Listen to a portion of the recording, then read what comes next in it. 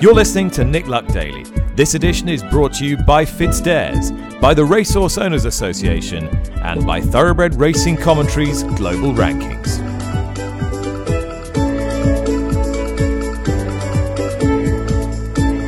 Good morning, welcome to the show. It's Tuesday, May the 23rd, coming to you today from Doncaster as I overlook the racecourse, having hosted the Thoroughbred Breeders Association National Hunt Awards last night. A very enjoyable occasion, as it always is. Please excuse my voice, which is labouring somewhat under the strains of that and the travel of late. Today, we are concentrating chiefly on the Derby and the threat to the Derby from the pressure group, the animal rights group, Animal Rising, and what the Jockey Club are going to do about that. David Yates is newsboy from the Daily Mirror and has been across this story. David, what's happening here? What are the Jockey Club aiming to do in response to Animal Rising's threat? Well, yesterday they sought an injunction against protesters. I don't think they've actually got a name to serve the injunction on if they actually get it from the courts. Just a bit of background to this. Obviously, as you mentioned, we had the Grand National protests, which delayed the race by 14 minutes. We've had a couple more at Ayr and Doncaster. This was said to be a prelude of protests throughout the summer. Animal Rising have said that they hope that up to 1,000 protesters will attend. Of course, Epsom is a slightly different case to most other racecourses because the inside is public land, which causes complications of its own. So the Jockey Club have acted. There are, as we will discuss, potentially more serious ramifications for breaches in terms of protests if this injunction is granted. All right, let's hear from the Jockey Club's chief executive, Nevin Truesdale, who explains why this course of action has been taken. Yeah, we were very clear, Nick, after entry, and obviously the thinking we've done since, that we wanted to leave absolutely no stone unturned in seeking to deter and indeed protect the event, protect the horses, protect the participants from what is a reckless and illegal protest that we saw at entry. And I'm very clear that this is a very rational and proportionate step in seeking to achieve that. We're very protective of this event. We're very proud of this event, as we in racing all should be, and we are being used here as a sport, really as a platform for what's a wider cause. I think that's very clear by now, and by some of the utterances we've heard from Animal Rising. So what we're doing here is putting in place, hopefully, deterrence to make sure that there's less chance and a clearer route to prosecution for those who do decide to break the law on Derby Day. And that's certainly something we hope the court will take a positive view of. So clearly now the question is, are you allowing people the route to legitimate protest? Absolutely. So again, as we've said in our statement, we're very clear that peaceful and legitimate protest is something that actually we have no problem with, that we welcome. We should all have no problem with that. And we have offered Animal Rising a specific place outside the racecourse on the day of the Derby to express those views. And indeed on their website, if you look, you'll see that they are planning activity, family-based activity, they say, eggless spoon races. I'm not quite sure what those are, and other activities that will go towards doing that. So there's no problem at all with peaceful protest, with expressing those views, and this injunction is aimed only at those who are planning to break the law by getting on the track or in and around the track to disrupt the running of the Derby. So Nevin, what about the Hill, which is an area that the Jockey Club doesn't own? Well, the way the injunction will work, if it's granted, is that it will prevent access to specific places on the track and in and around the track. And obviously the Hill, as you say, Nick, is not an area of boom, but it is an area where we will still be able to police. Will still be police there. Will still be security there. So it's really about covering the access points to the track and the parade ring. Obviously, that includes access points from the Hill. But there's no question at all, as we know, Epsom is an open site, and it's probably a more difficult site to police than maybe some other race courses. But we're taking, as you'd expect, all the sort of robust steps that we can. That was Nevin Truesdale, Chief Executive of the Jockey Club. This is Harry Stewart-Moore, partner at Gardner, leader, commercial litigator with a huge experience of horse racing. Harry, first of all, what does this really mean? And we should point out, of course, that it hasn't actually been granted yet. But if it is granted, what does it mean? Yeah, that's right. That's the first point, is that this is the Jockey Club has taken the unusual step of, the commendable step, in my view, of publishing the application papers, most of the application papers, in advance of a hearing that looks like it's going to take place on Friday. I mean, if it's window dressing, an awful lot of effort and I suspect money has gone into it. They've instructed Pinson Masons, who are a big city law firm. And I think that, there are 4 witness statements, a claim form, an application notice, an awful lot of research has gone into the potential protesters, and an awful lot of background has been set out at various other regarding various other protests at places like Doncaster and Aintree. So a ton of work's gone into it, and I suspect that there is a method to this, which is, in fact, Jockey Club said in their statement, it is to ratchet up the risks of anyone who plans on disrupting the racing by making them subject to a potential contempt of court proceedings rather than just police proceedings. And it appears from the witness statement of Nevin Truesdale that the police have supported this application. One of the interesting things about it, of course, is that they can't completely nail down who they want to serve this order on if they're given it on Friday. And so they've asked for an order from the court allowing them to email it largely to persons unknown at the moment. And that's going to, obviously, that's unusual. And I would have thought that's going to present something of a logistical challenge. But I suspect also there is an element in this of showing that any potential, troublemakers, as some of us might call them, that, the Jockey Club means business. People do react to being served with court documents in a way that, they might feel less concerned, in the absence of having been served with those court documents. So I think that, I don't think they've done it for no reason at all by any stretch. We'll learn a lot more on Friday as to whether they're actually granted the order they're seeking. I suppose what I'm interested in is the practicalities of it. If you were you were dressed as a normal race goer, you didn't have your pink Animal Rising t-shirt on, and you came in your morning suit on Derby Day, having bought a ticket, and there were several of you, and you managed to get your way into the paddock, and then you glued yourself to the railings, or you glued yourself to the winning post in your top hat and tails. What effect is this injunction going to have on what happens to you relative to what would have happened anyway? Yeah, I think on the day the answer is very little. I don't think that any, what this order actually is an order that these people don't essentially break the law, and bylaws, the pretty esoteric stuff, the Epsom and Walton Downs conservators bylaws are mentioned in the claim form. So it's not going to change a great deal on the day, I suspect. But I think its impact is 2 things. One is it gives the Jockey Club an opportunity to get on the front foot and to, I say to certain individuals, look, we've spotted you, we've gone and got a court order, we're ready for you, here it is. And 2 is if you do breach this order, then the sanctions are going to be more serious than they might. Well, our aim is for the sanctions to be more serious than they otherwise would have been, because we now have the option of proceedings for contempt of court. And does it actually have any meaningful impact on how police go about their business? If police know that there is an injunction like this, will they proceed differently to how they normally would? I mean, operationally, who knows? On the day, I don't think. Theoretically, I mean, this is an injunction in the civil courts.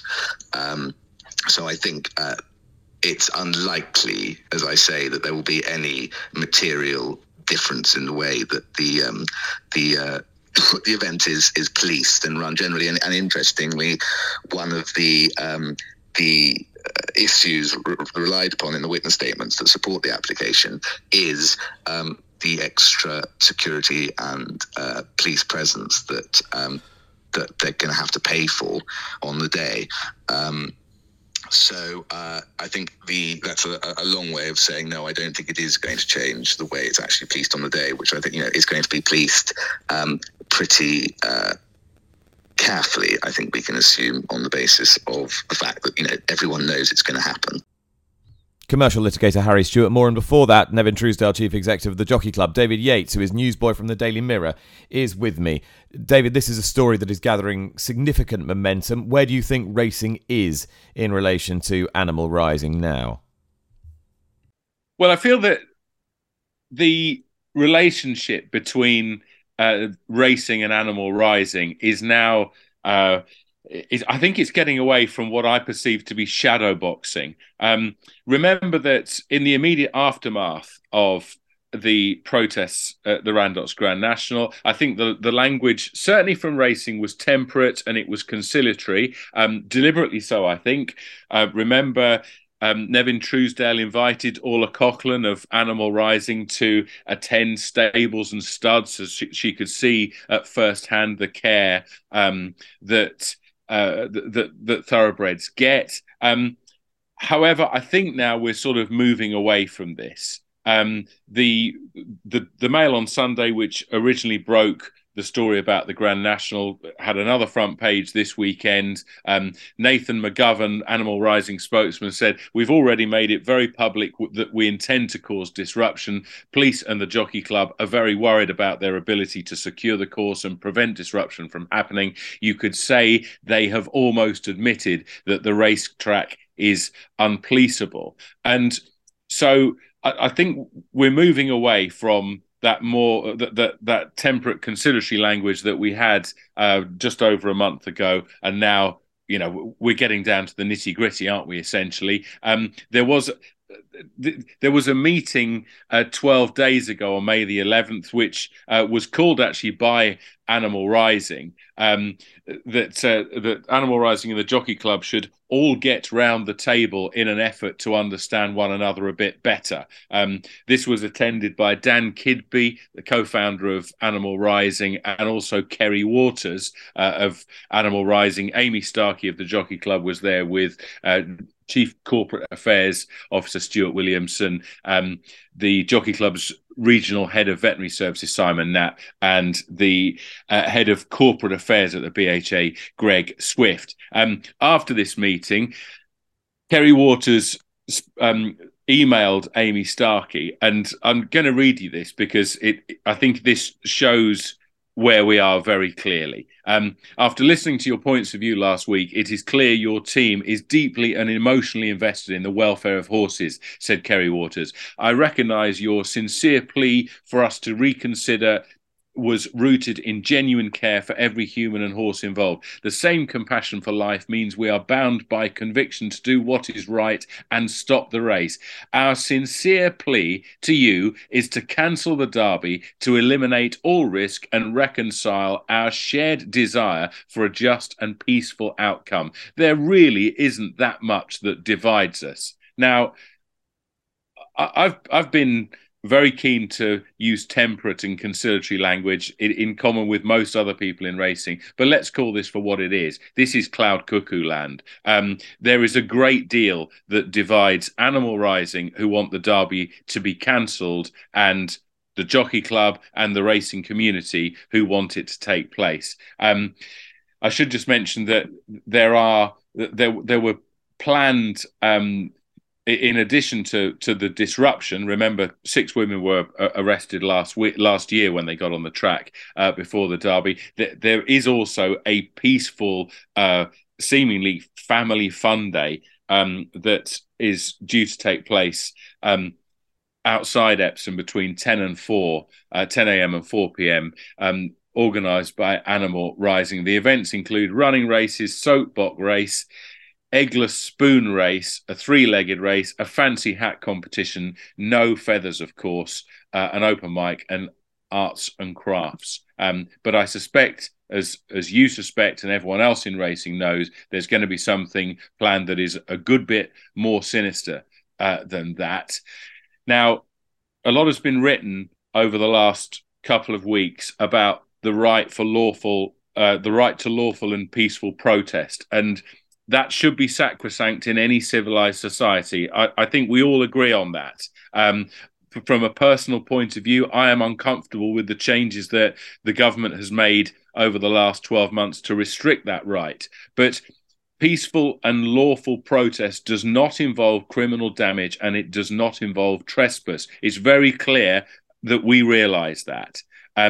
If you use wire cutters to get through a fence on private property, that is criminal damage. And then if you go through the hole that you have created to get onto that private property, that is trespass. I've become quite irritated over the last couple of weeks reading what I have read, in that Animal Rising perhaps that it's no more than lawful and peaceful protest. What happened at Aintree was a good deal more than that, and it seems that is going to be the case at Epsom on Saturday week. Epsom, of course, was the scene of the most dramatic political protest in 1913 when Emily Davidson ran in front of the King's horse Anma.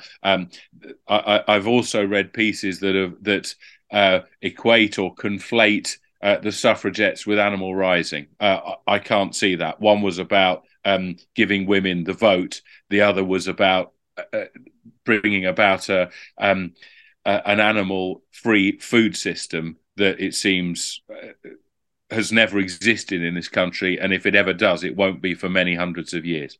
Okay, could you just read me again the first couple of sentences of that response to the Jockey Club from Animal Rising? Just read me those first two sentences again about we recognise.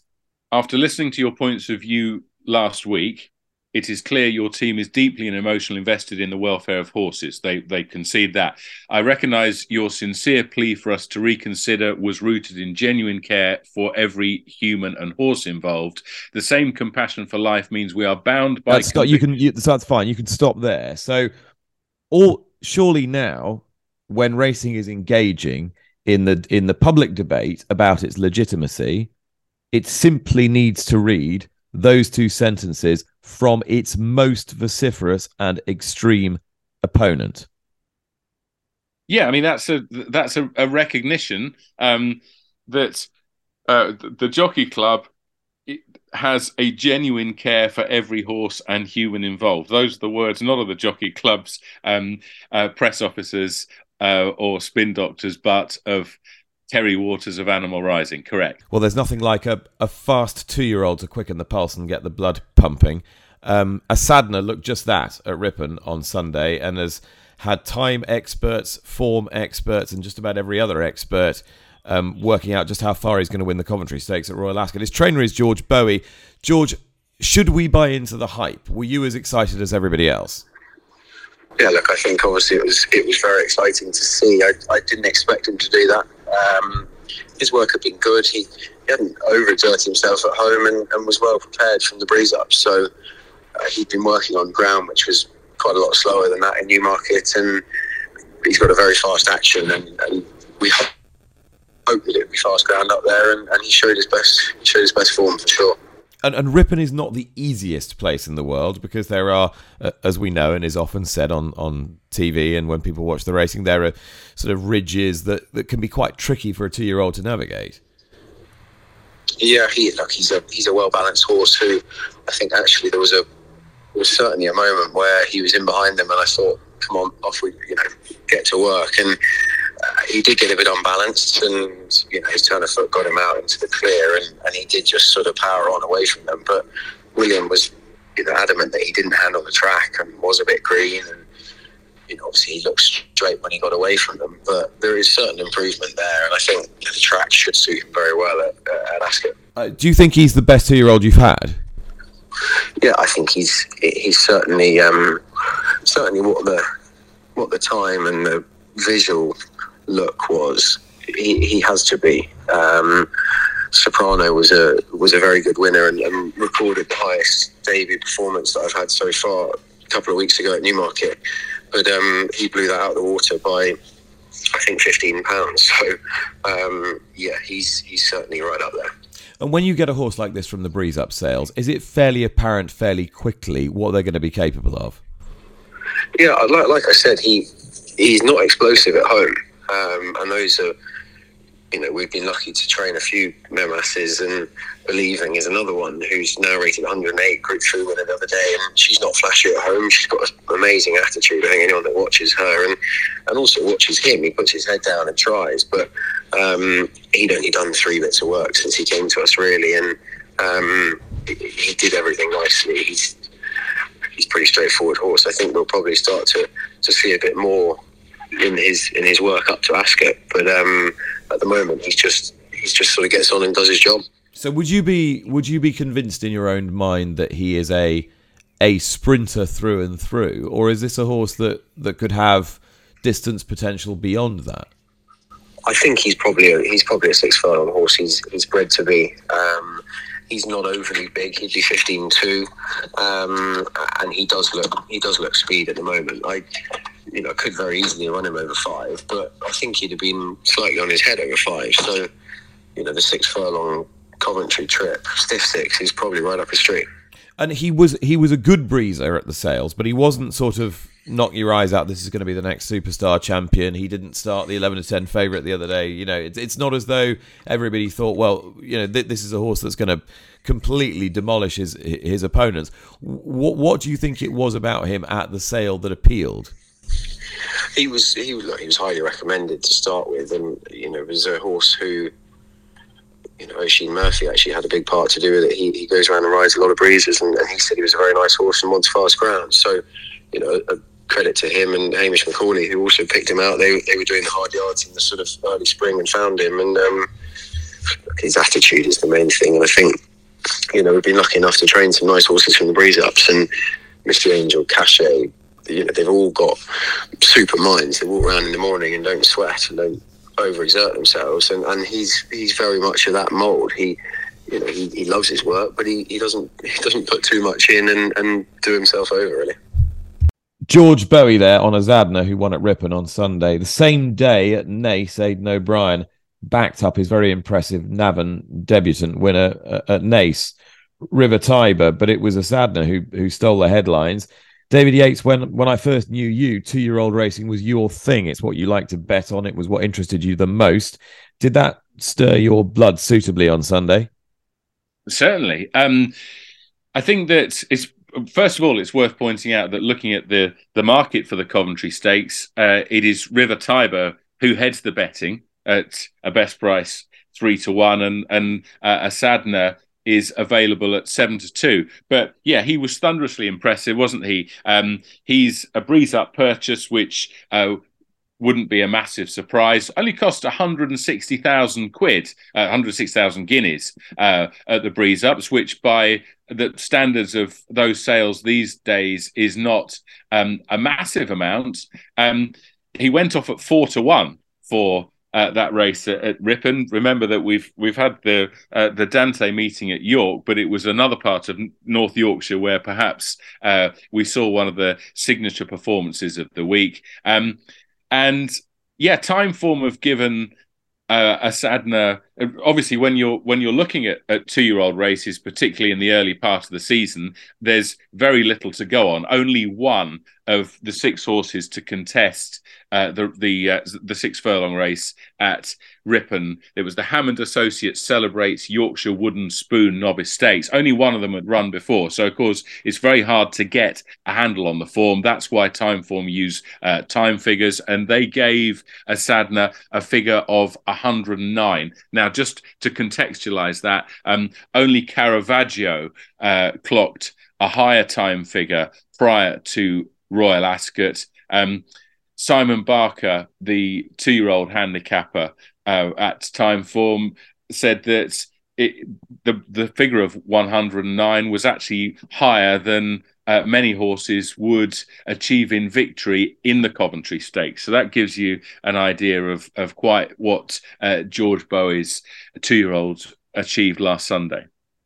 All right, just moving on, Dave. We've got the declarations in for Thursday's Brigadier Gerard Stakes, which features the return of Desert Crown, the Derby hero from last year, who has not run since his imperious display at Epsom. His opponents are going to be Cash, Chichester, Claymore, Solid Stone, who is presumably in there to make the pace for him, and, intriguingly, Hookham, last year's Coronation Cup winner, who we thought was going to be retired but came back from an injury.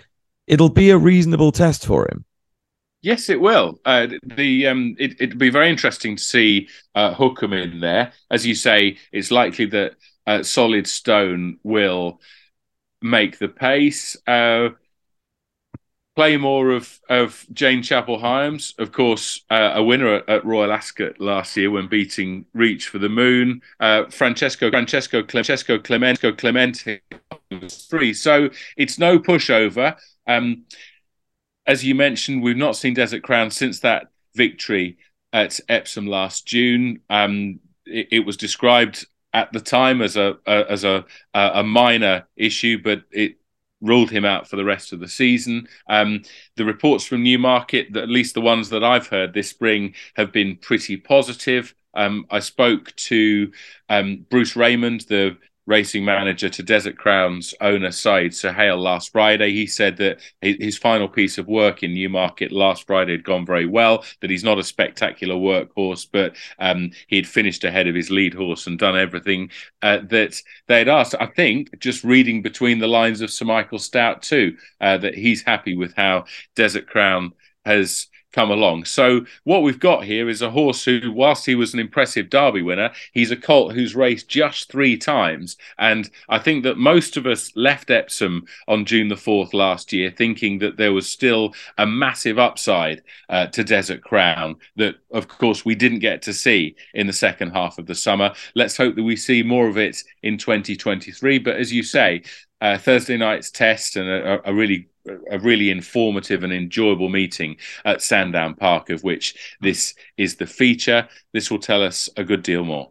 David, Irish Classics this weekend. I suppose the key news points here are that Morge will not run in the Irish 1000. She'll wait for the Coronation Stakes at Royal Ascot, leaving Tahira what seems a free hit in that race.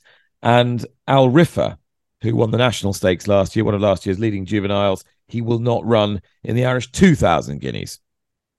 That's right. Last Friday, Said bin Suroor said that Morge wouldn't go to the Curragh. I think that was just about the plan, insofar as we discussed one after the Kipco 1000 guineas at Newmarket earlier this month.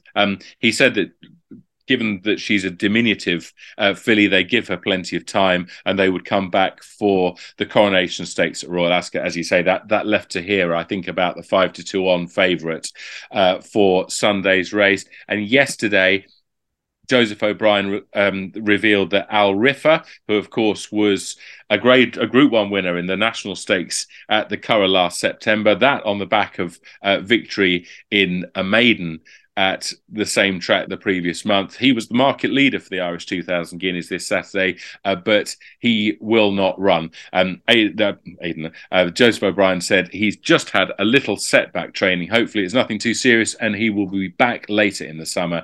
He has options at Ascot and further afield than that as well. So hopefully we will see Al Riffa at some point in high summer, but we won't see him at the Curragh this weekend. Well, it is Tuesday, which means we go around the bloodstock world with our friends at Weatherbys, their excellent stallion book and their global stallion app. And today we head to France to Haras de Meautry, but to an Englishman, to Nick Bell, who's been at Meautry for just about a decade now. Nick, perhaps we can start with the history of this place, because it is truly extraordinary and one of the great jewels of French bloodstock. Well, it's had quite a difficult history. I mean, as you say, it was founded in 1875 when actual Deauville itself was being developed as a sort of holiday resort. And it is literally just outside Deauville. We can see straight into the racecourse practically. And But it became quite quickly one of the major stud farms in France. under the Rothschilds, and it was built up into from very small beginnings up into about a 200-hectare farm. I remember seeing books from the sort of early 1900s, and there were nearly sort of 200 mares on the farm and about 10 stallions. So they were quite a power in those days. Things continued like that through the First World War and up to the Second World War, but that is when there was the invasion of the Germans in the Second World War, things changed drastically. Baron Guy actually left, though he did come back later, and the Nazis actually confiscated all the horses that were on the farm and took them back to Germany. There was including horses like Brantome, who had won the Arc and was an extremely good, young, exciting stallion, and some others. Anyway, after the war, Baron Guy and his father, Edward, actually went to Germany, and they managed to find the various horses around the place, I think dotted around, and brought them back to France. And then he sort of Baron Guy continued. Gradually, Baron Guy lived till I think he was 96 or 97. He died in 2007. And towards the end, the farm had dwindled to roughly 100 hectares of what it is now. The number of mares had dropped quite significantly. So it wasn't the power, obviously, what it was in the previous years. And when Baron Guy died, Baron Edward de Rothschild, the present owner, took over. And that was actually when I arrived. So the two were together. So Nick, tell me now what the balance is between promoting the family operation and trying to put a commercial edge on the property. Well, we're not really a commercial stud at all. We don't take boarders, for example, unless we had actually a horse for Anita Wigan, but then she's sort of a member of the Rothschild family. So we do sell, but it tends to be more cullings. Also, when we have too many horses of the same family, that sort of thing, and various horses. We feel that we have too many sort of colts that are not good enough. They will go to the sales. Our objective here is very much to try and find black type horses. That's our sole objective, really. When I first came, we probably had a slightly more commercial view of things. I think the first year that I was here, that we actually topped the sale in Arcana in August with the Galileo colt. But since then, we've tended to go much, much more down the route of putting nearly everything into training. There are the odd horses for sale, but mostly everything goes into training. And how, to what extent have you realised those objectives? That's a good question. I suppose the only way you can realise it is by the results on the track. And, for a smallish farm with between 20, 25 mares, I think we've done, we've sort of boxed above our weight quite often, and we've won. We've had 8 Group 1 wins since I've been here, plus another one, a horse called The Right Man that we bred for Anita Wigan on the farm. We're getting horses that seem to be a lot of horses that seem to be capable of at least running in the good races. If you're in, you've got a chance of winning them.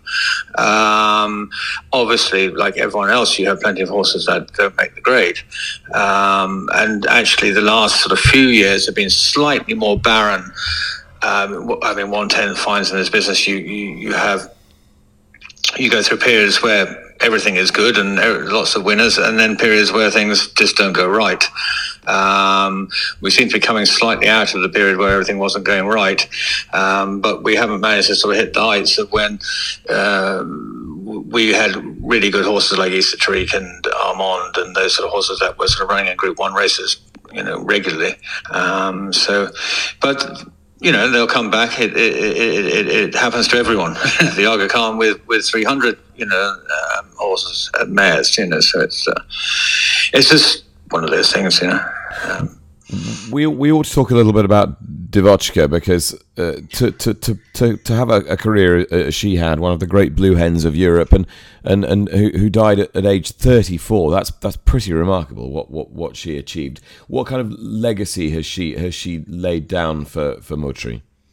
Yeah, well, Divochka was a fantastic mare, because she's just one of those mares that you knew was just going to produce a black type horse every sort of 2 or 3 foals. The problem, it wasn't a problem, but she hadn't produced a Group 1 horse. And amazingly, of course, she did it when at 21, she produced Issa Tariq. Some people say, you can't breed old mares, they don't produce anything. I mean, she produced her best at 21. And Issa, if anyone has ever seen Issa Tariq, I mean, she's built like a bull. So she certainly did her well. The problem we have really with Divochka is that we don't have a lot of fillies out of the family. Various things. She produced a lot of colts. Quite a few of her daughters produced a lot of colts. She had a good mare called Russian Hill, but she produced nothing but colts for us that were any good.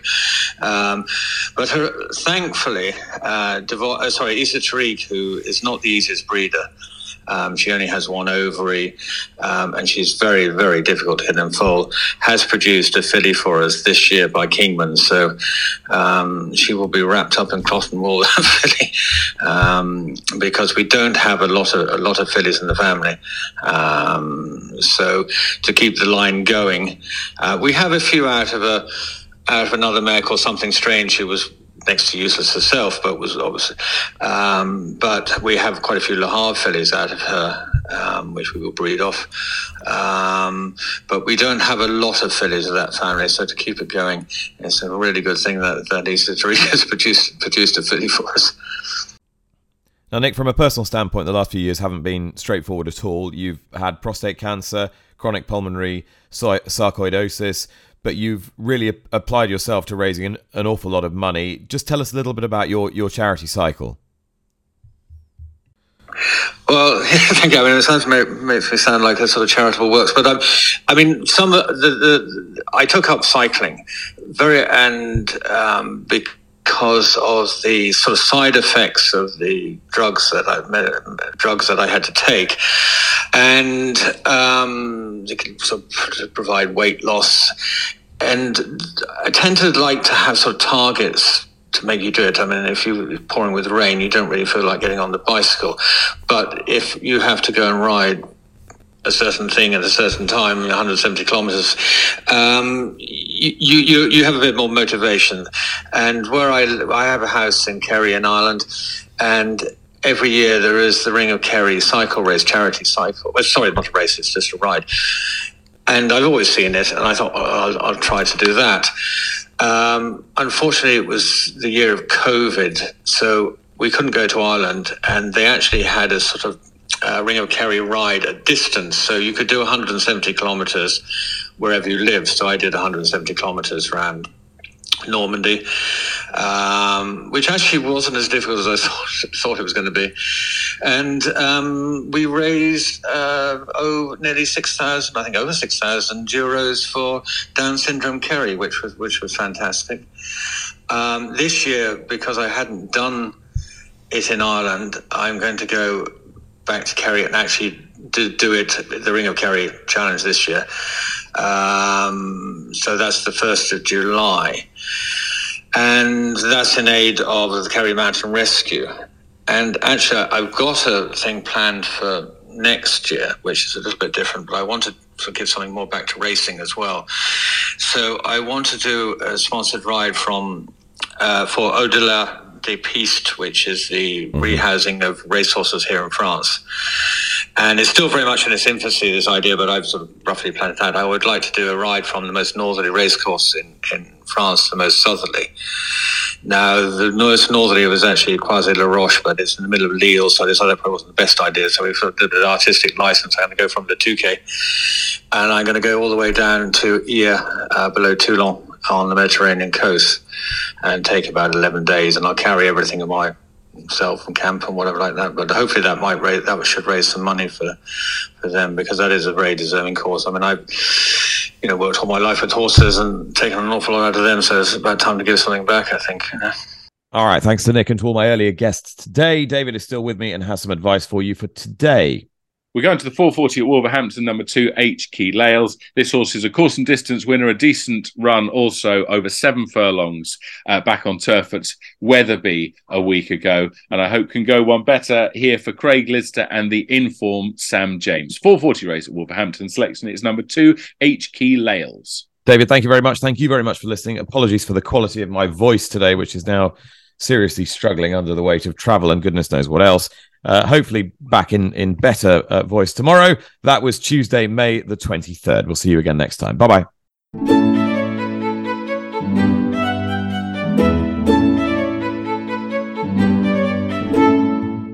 You've been listening to Nick Luck Daily, brought to you in association with FitzDares, the Racehorse Owners Association, and Thoroughbred Racing Commentary.